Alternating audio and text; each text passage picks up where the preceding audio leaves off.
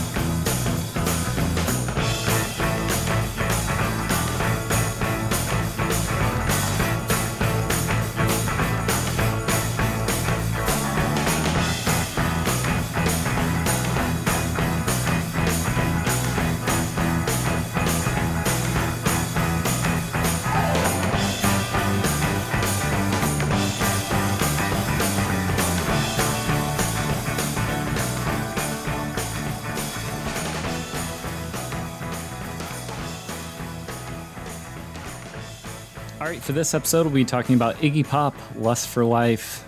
On the line, I have Rob. Oh, yeah. Ben. Yup. And Kyle.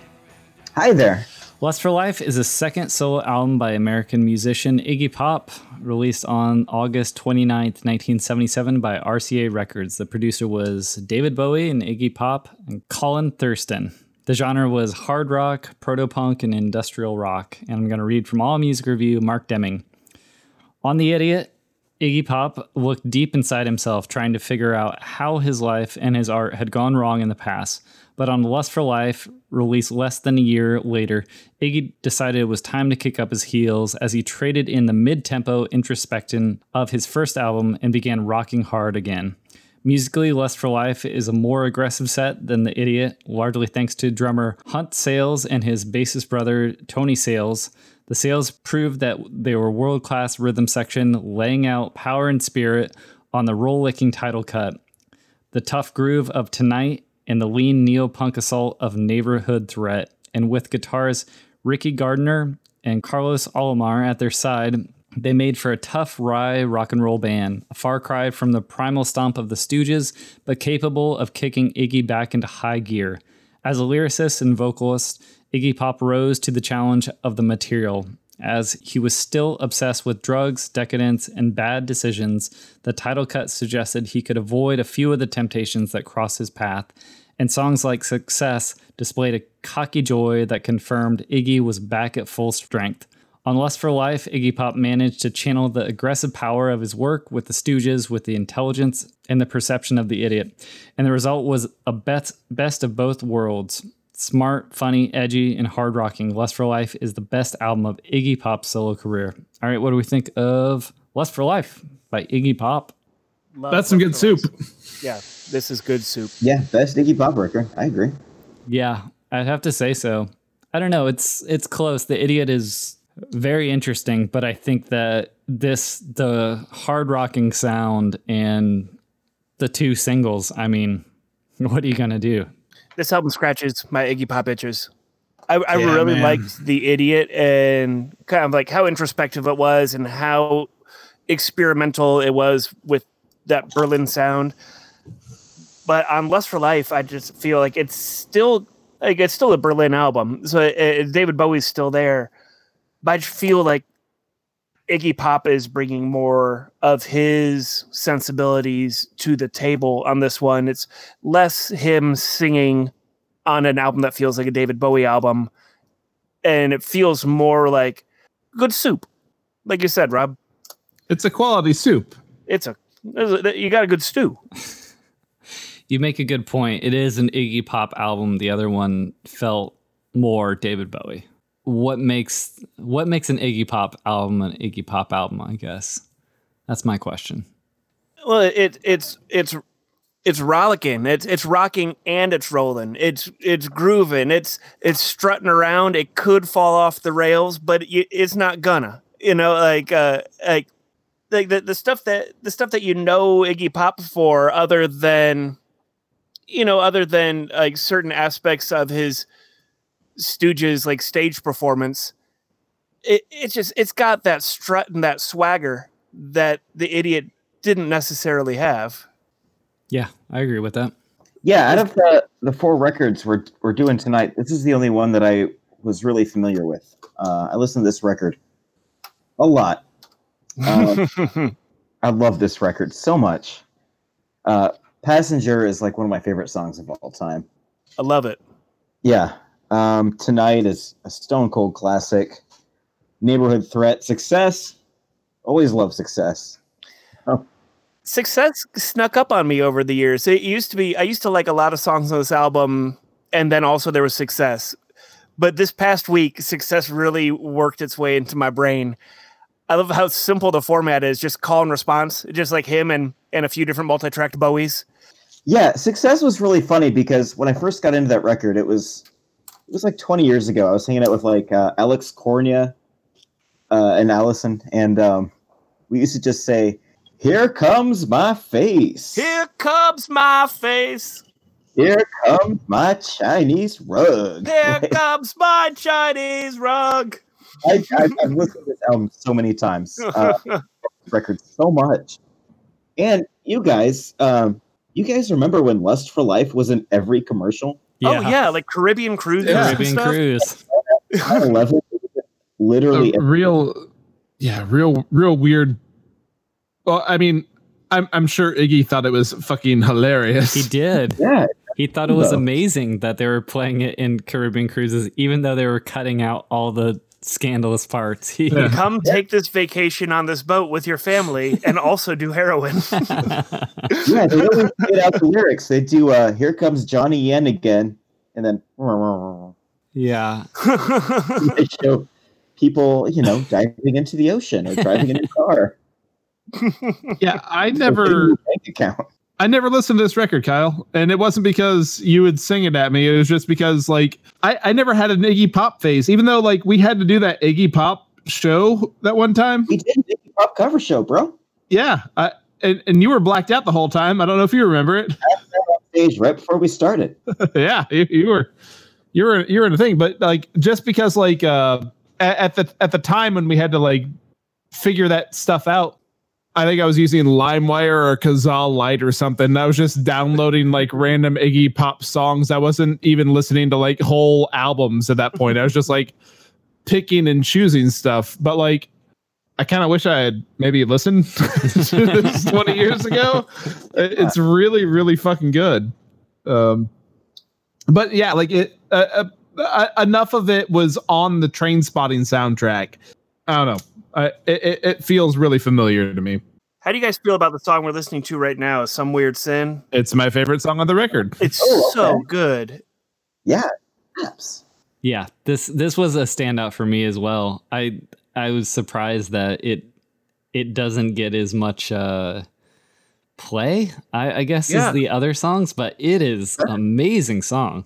I mean, even side 2, Neighborhood Threat, is a Neighborhood Threat's great. Neighborhood Threat sounds like it could be on the radio during like the 90s alt rock era. Like it's not quite punk, but it sounds like it would fit right at home with like rock radio of the 90s.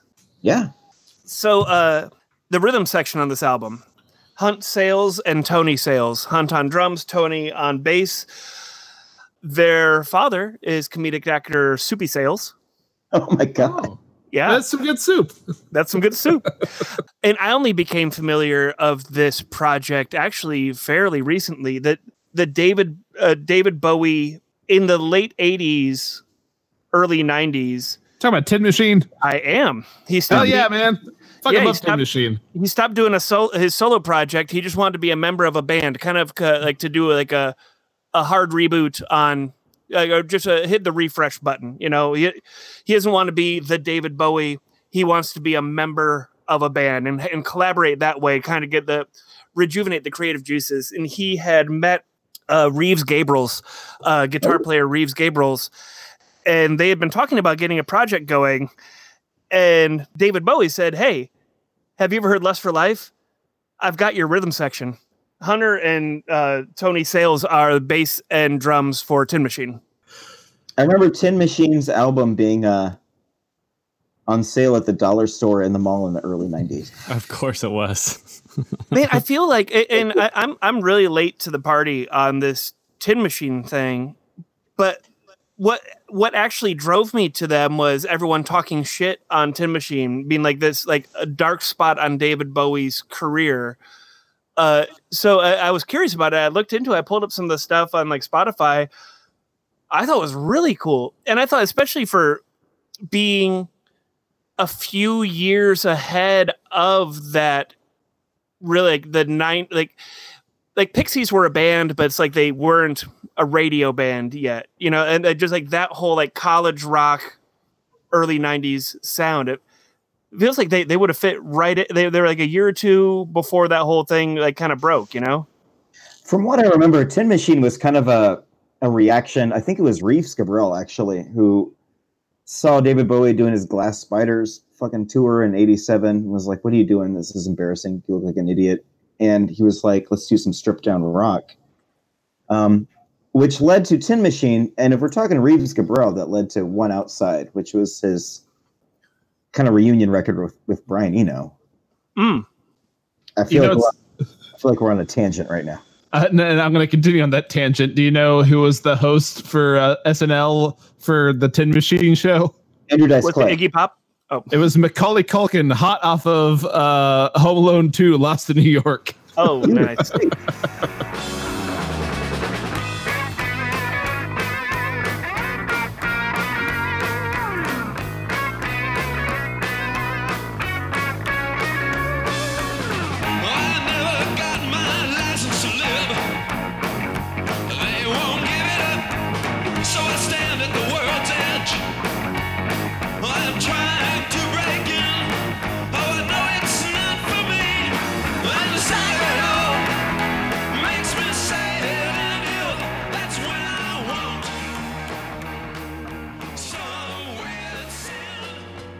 I do love, but part of like I love Iggy Pop, but part of what really sells this album to me is that just kick and rhythm section.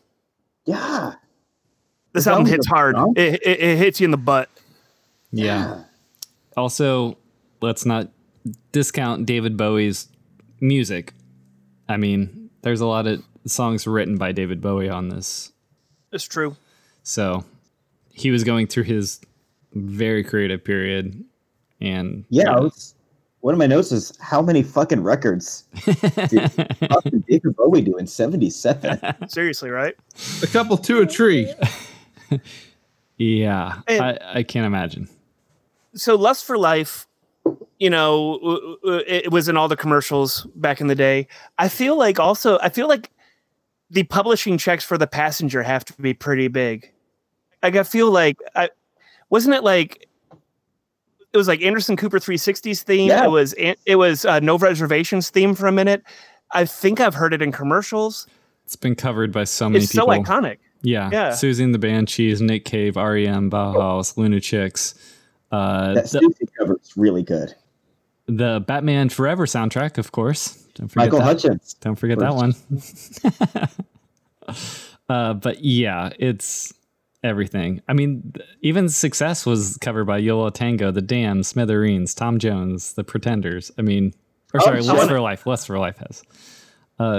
It's just, I want to cover Success. I think Success would be a really fun song to cover. I also want to cover Lust for Life just because it rocks so hard and it shakes your butt. Here comes my face. Here comes my face. Duran Duran covered Success. I like how dedicated the call and response. I'm assuming it's just all just Bowie doing the response, but it's like as the song's fading out, he's like, "Go run out the street, do anything I want. Gonna run out the street, do anything I want." And he's like, "Oh shit! Oh shit!" Gonna get stoned. That's commitment to the goof. It's good. I did want to mention, we were bringing it back a little bit to Some Weird Sin. That song reminded me a lot of Modern Depression with Josh Homme.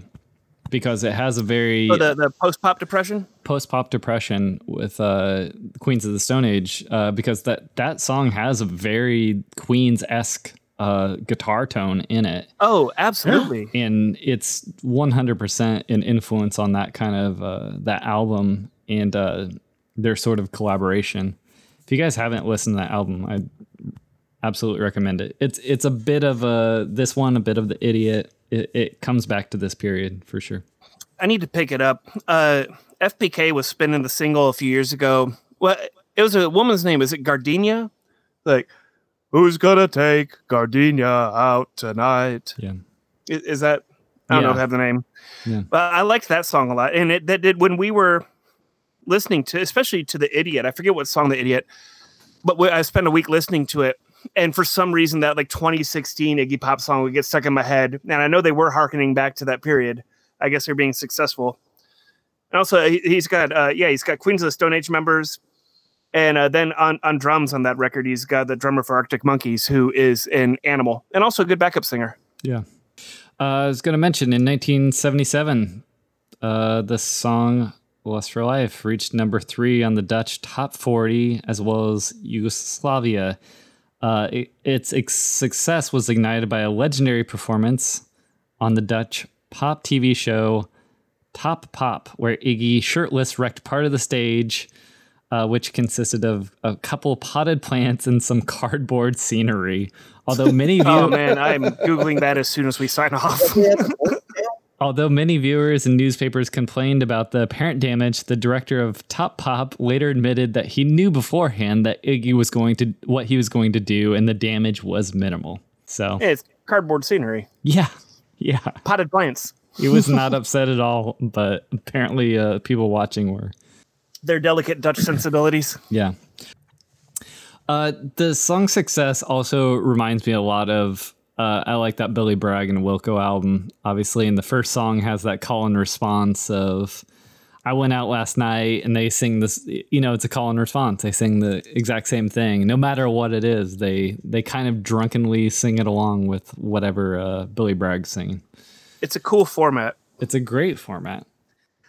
So I think some of the lines in the song that you're talking, Kyle, I think are just going to enter my vernacular. I think that I will be saying, "Here comes success," when things are looking up for me in the upcoming weeks. Here comes my face. Just here comes my Chinese rug. It's plain bizarre. Here comes my face. It's great. It's awesome. I did want to mention that, of course, Iggy Pop and David Bowie would stop working when Starsky and Hutch were on the TV. They would take a break and go watch Starsky and Hutch. And before the show would air, obviously they were in Berlin, there would be this sort of rhythm that came on with the Armed Forces Network call signal. Yes. And that's partially where they got the Lust for Life like drums. Boop, boop, boop, boop, boop, boop. Yep. Oh, we started playing it on a ukulele. Yep. If that's what you're holding when you're watching Starsky and Hutch, that's what you're writing the song on, I guess. It's so wild, though, that they heard this signal. And David Bowie's like, I got this. And he grabbed his ukulele. And then we have one of the best songs of all time. Lust for Life's one of those songs. I feel like I've always known the song Lust for Life. I don't know when the first time I heard Lust for Life was. And the first time I actually heard Lust for Life, I don't know if it's just it's just such an infectious, almost tribal rhythm. I feel like surely prior to 1977, this was a song. And it does borrow from a few, like I think there's a Supreme songs and a Martha and the Vandella song that have similar rhythms. They don't necessarily like fully commit to it like Lust for Life does, Yeah, it's true. It has a rhythm of those older, I guess it wouldn't be doo-wop songs, but R&B songs. Motown. Yeah, it almost sounds like big band. Sure. Yeah. Like big band or like I don't know. Yeah, like sing, like with like the swing drums. Just like with all toms and swinging is kind of how Lust for Life comes across, you know? And it's very Devo. How like the super dark song became, advertisement fodder for cruise lines, cars, banks, you know? Does anybody else feel terrible when they hear that song and then they realize it's the Jet song? Oh boy. I don't feel bad. I just get angry at the Jet song. I get angry at the Jet song.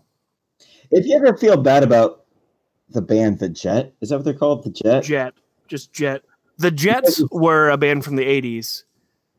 That's Jet true. was the band from the early aughts. Fair enough. I'm sorry. I apologize, Ben. But the Jet review on Pitchfork. You know what I'm talking about? Yeah. No. If you look up Jet's second record on Pitchfork, it's just a YouTube video of like an orangutan peeing into its own mouth. Is that the review? Yeah. That's the review. There's no words. That's it. That album, that Jet album with was Are You Gonna Be My Girl? Was that the one? Yeah. That showed up when I was in college living with Adam and Sarah. It showed up at like some kind of like promo from the label or whatever. And they were on tour. So I kind of like, oh, free CD, I was playing it, and yeah, even on that first listen, like I get what you're going for, and I do like that sound when Iggy Pop does it, but it just seems so. It's pretty just a territory. Yeah, and it just nothing. It felt like a fucking Gap commercial from the get-go. It did, yeah. And it did not elevate the source material. It felt like someone in the CIA wrote that song. Yeah. I wish you were the Hives. Yeah, there you go. Man, love the Hives. Shit, I wish you were the Vines. Yeah, no shit. Forget the Hives. You could even strive to be the Vines, and I would have been happy.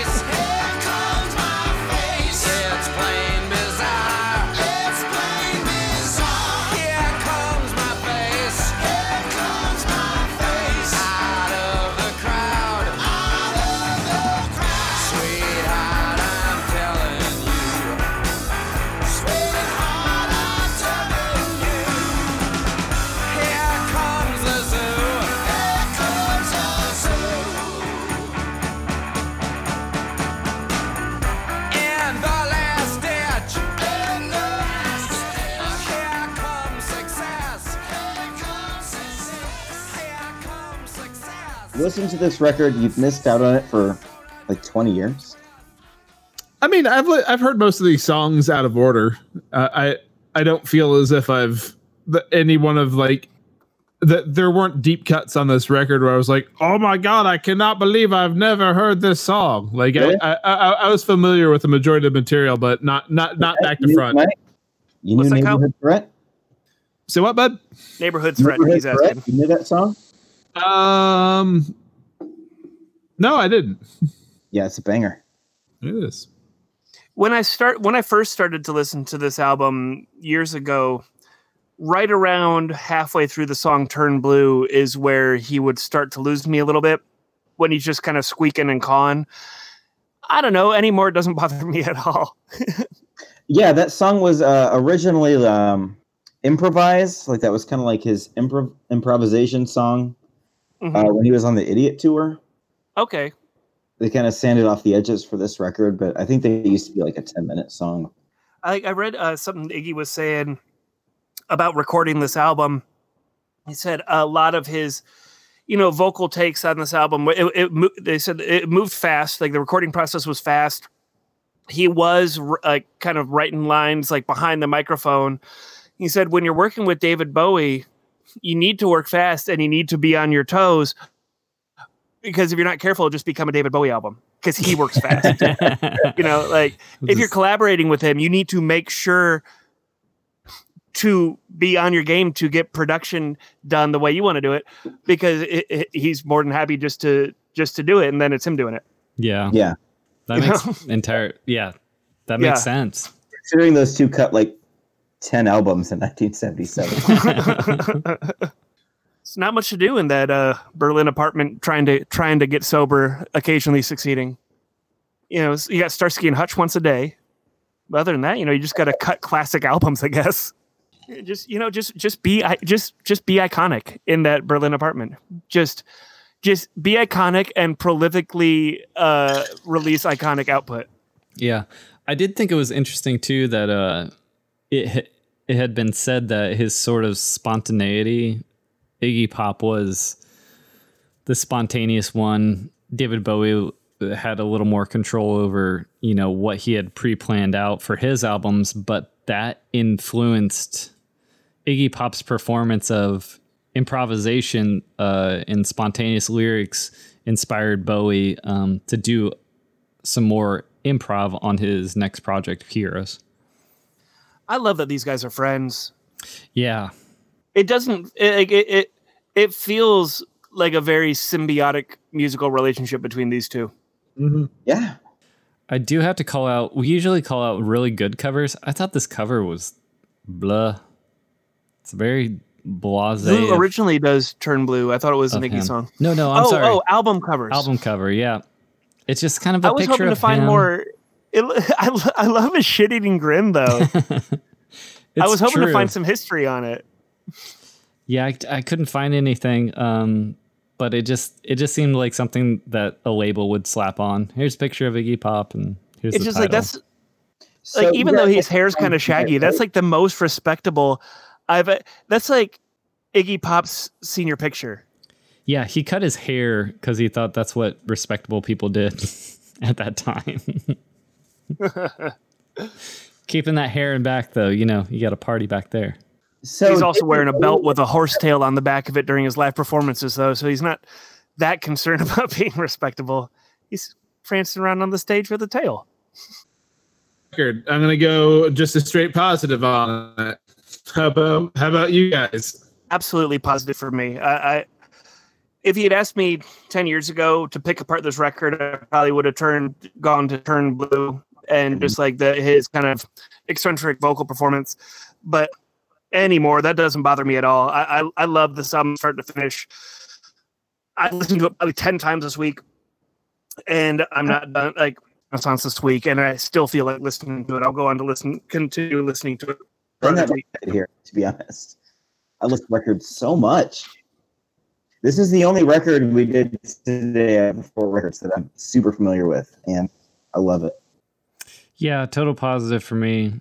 It's great, start to finish. It's got really interesting songs. It kicks up the energy of David Bowie, and I think the write-up was probably right that this is probably his best album.